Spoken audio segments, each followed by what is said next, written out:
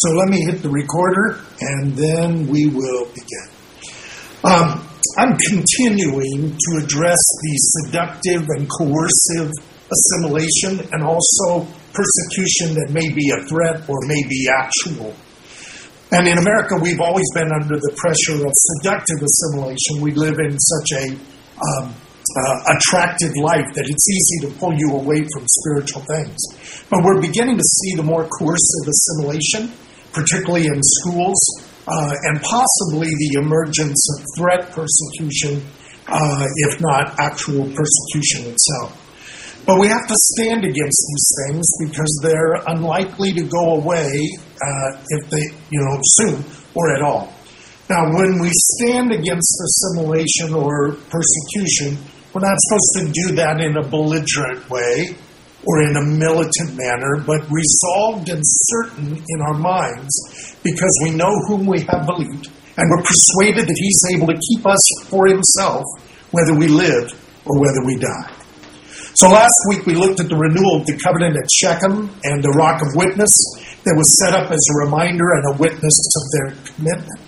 This last Wednesday evening, we entered into Lent with a witness stone ceremony where we stated our own commitment to resist assimilation and to endure hardship for the sake of the name we bear.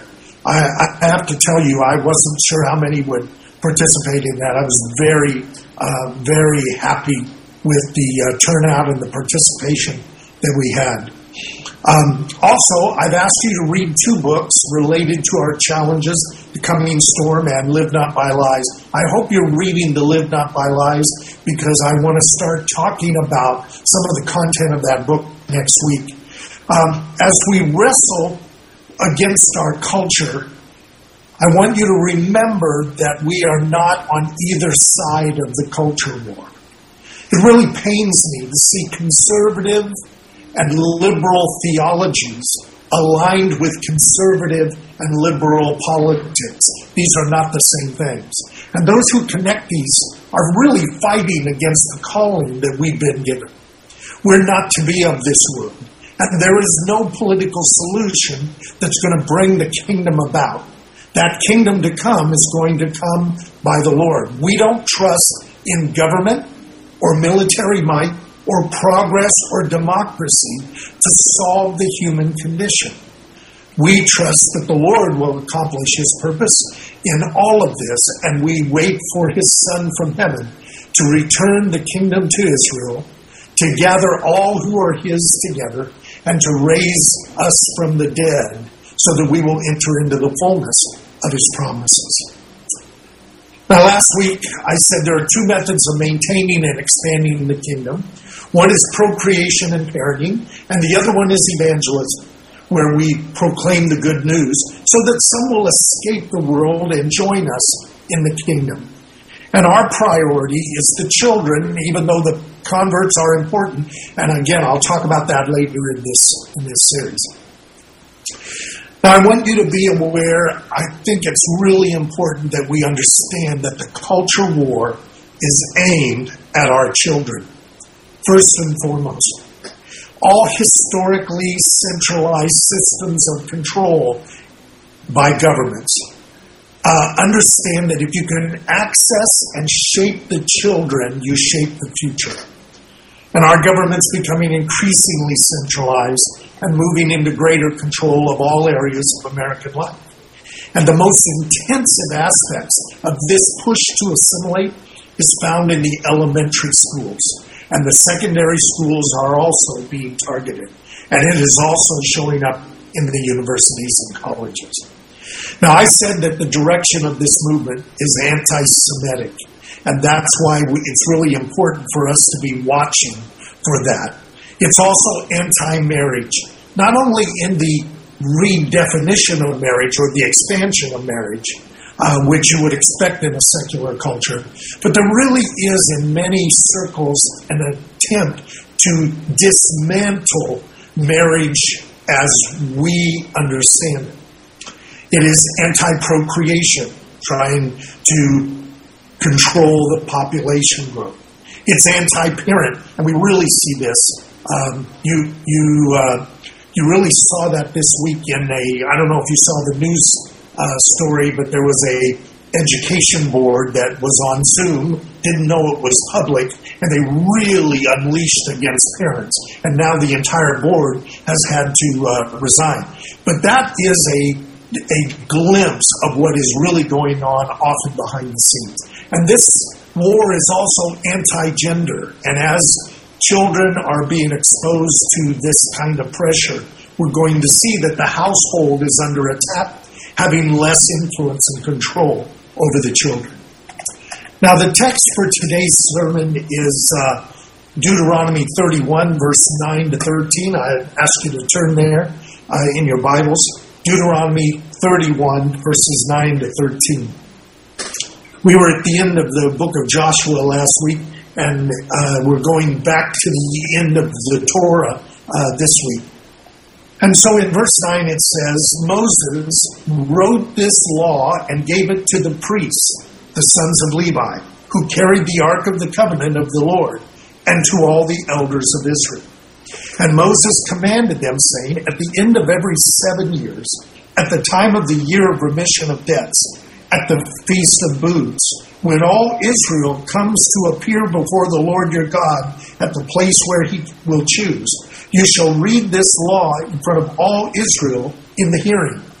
Verse 12 says, assemble the people, the men and the women and the children and the alien or foreigner who is in your town, so that they may hear and learn and fear the Lord your God, and be careful to observe all the words of this law. Their children who have not known will hear and learn to fear the Lord your God as long as you live on the land which you are about to cross Jordan to possess. Now, this passage has always fascinated me.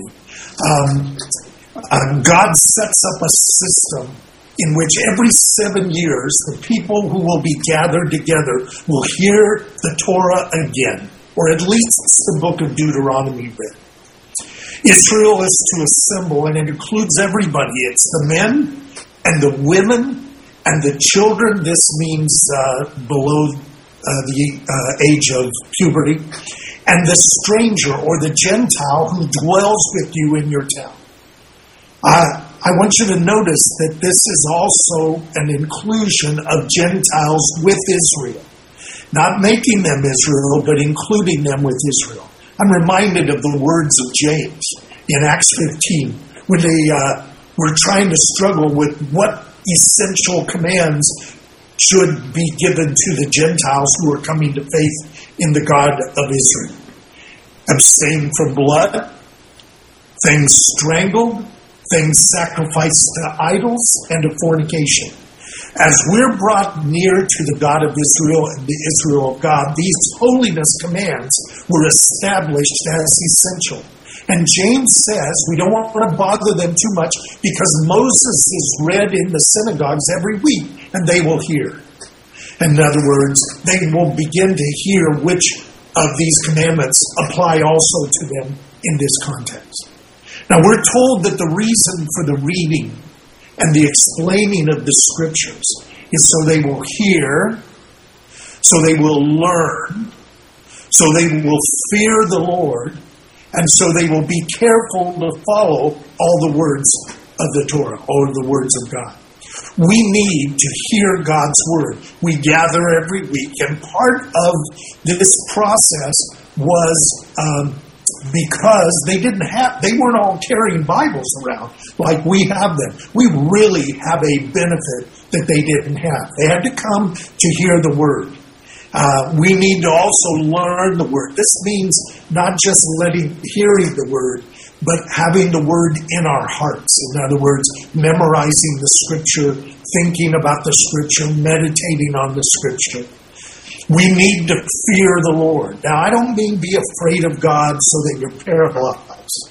What I mean is we need to have a devout respect for the Lord, who is the judge of the whole earth, who can both bless and can curse. He can heal and he can kill, right? I mean, the Lord is powerful, and there is a need for a healthy, reverential fear of the Lord, to take the Lord seriously.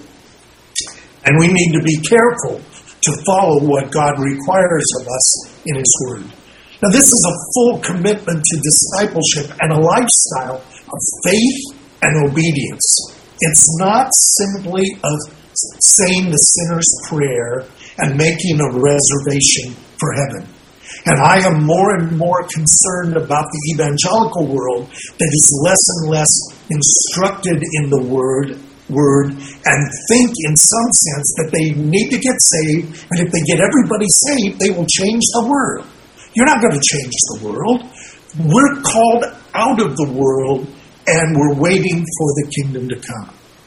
And then there is a passage that I think is really critical here. It's verse 13. He says, when they gather, when you get them all together these every 7 years, you know what's going to happen. There are going to be new children. There are going to be a extension of Israel, because what will happen is there will be children that are born. And as they're born, they have not experienced, they have not heard the word, they have not lived the word, but they will be included in this. And so he says, their children who have not known will hear and learn the fear of the Lord. So they will be able to also hear that instruction that comes from parents to children. I'm always struck by this verse and some like it. Not only do we need to reinforce for ourselves again and again, but we need to be passing this on directly to our children and our grandchildren.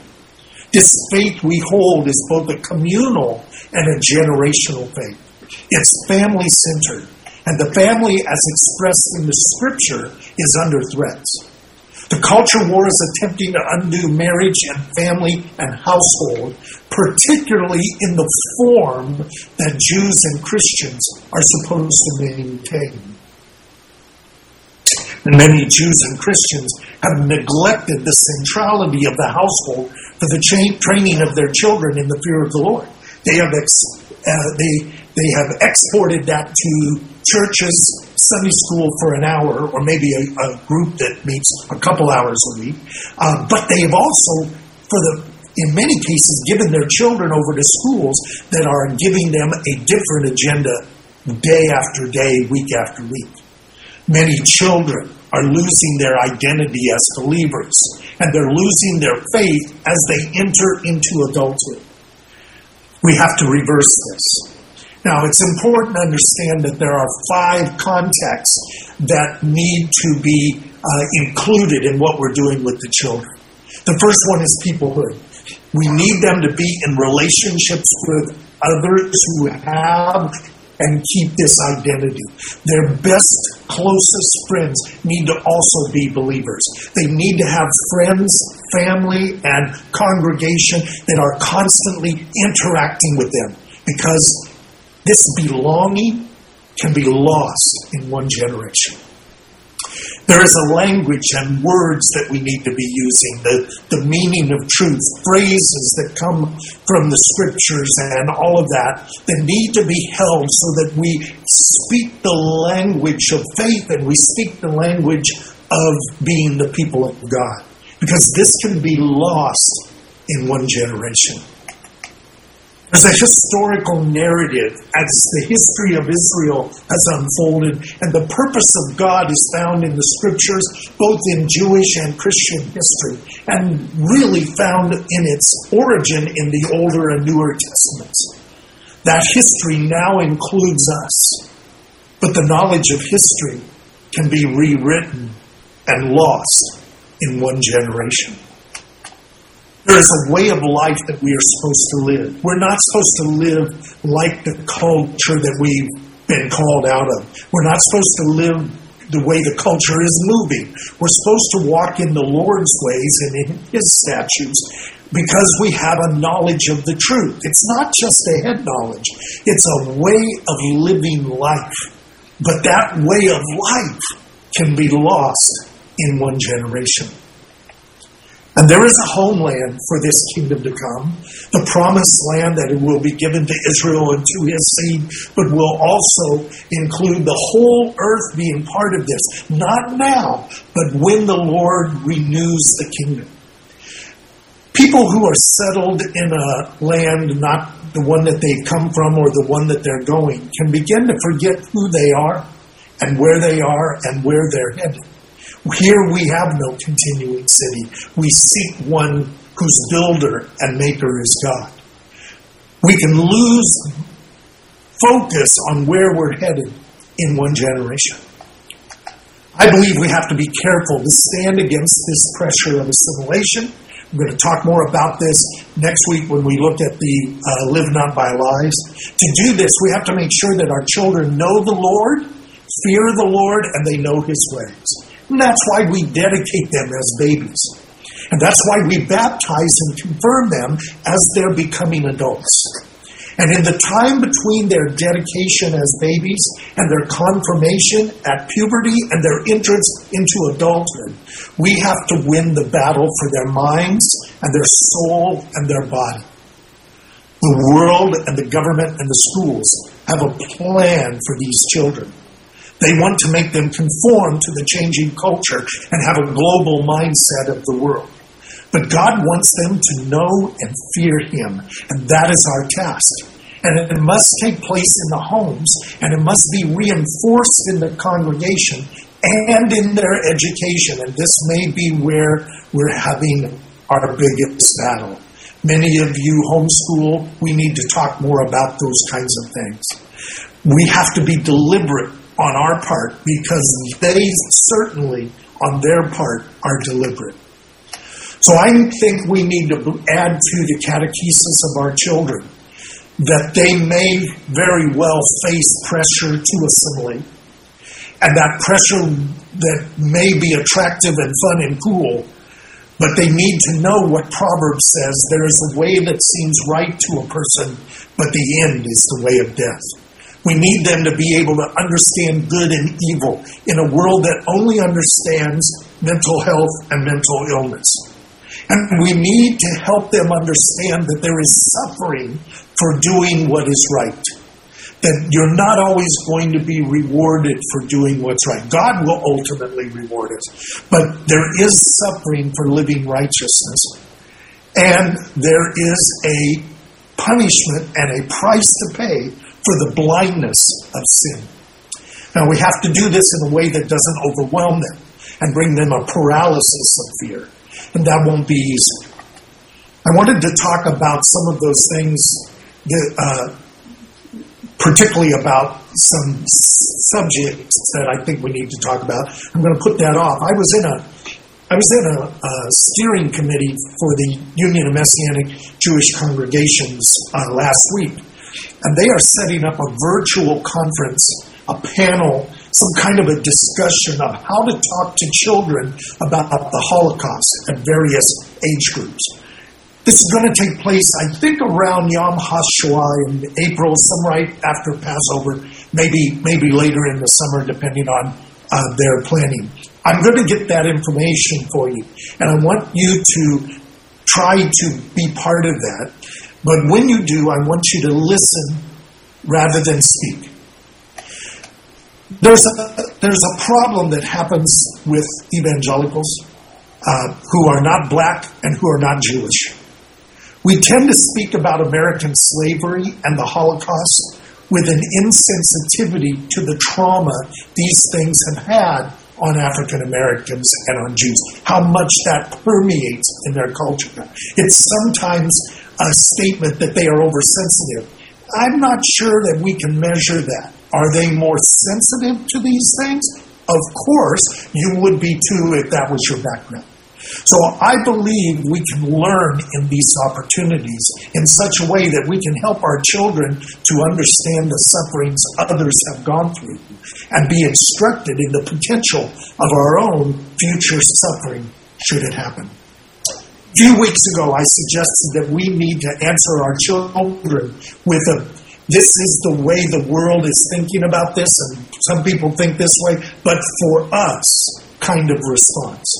which acknowledges the different individuals and groups of people who see things different than we do. But for us, we have chosen the way of the Lord. And I think we're going to need to kind of script some of that out so that we're ready to talk to them in that way. I'm struggling with this. I don't know quite how we can do this best. Perhaps now, since we are beginning to regather, we can have some face-to-face discussions on how to reinforce the children of the DC in being strong in their identity and faith as believers. Because they're facing a world that we have never faced and we mostly don't know about. Hopefully, we will soon be able to install this last year, those 3 wonderful baptisms, and then we're waiting to do that confirmation. And that as we begin to create a greater intentionality on the ones that will come after them, we will be able to include more of this instruction and more practical advice as they face the pressures of assimilation and cancel culture that are happening in their schools and in their neighborhoods. That's what I've got for today. So let's go to the Lord in prayer, and then I'll open it up for questions and answers.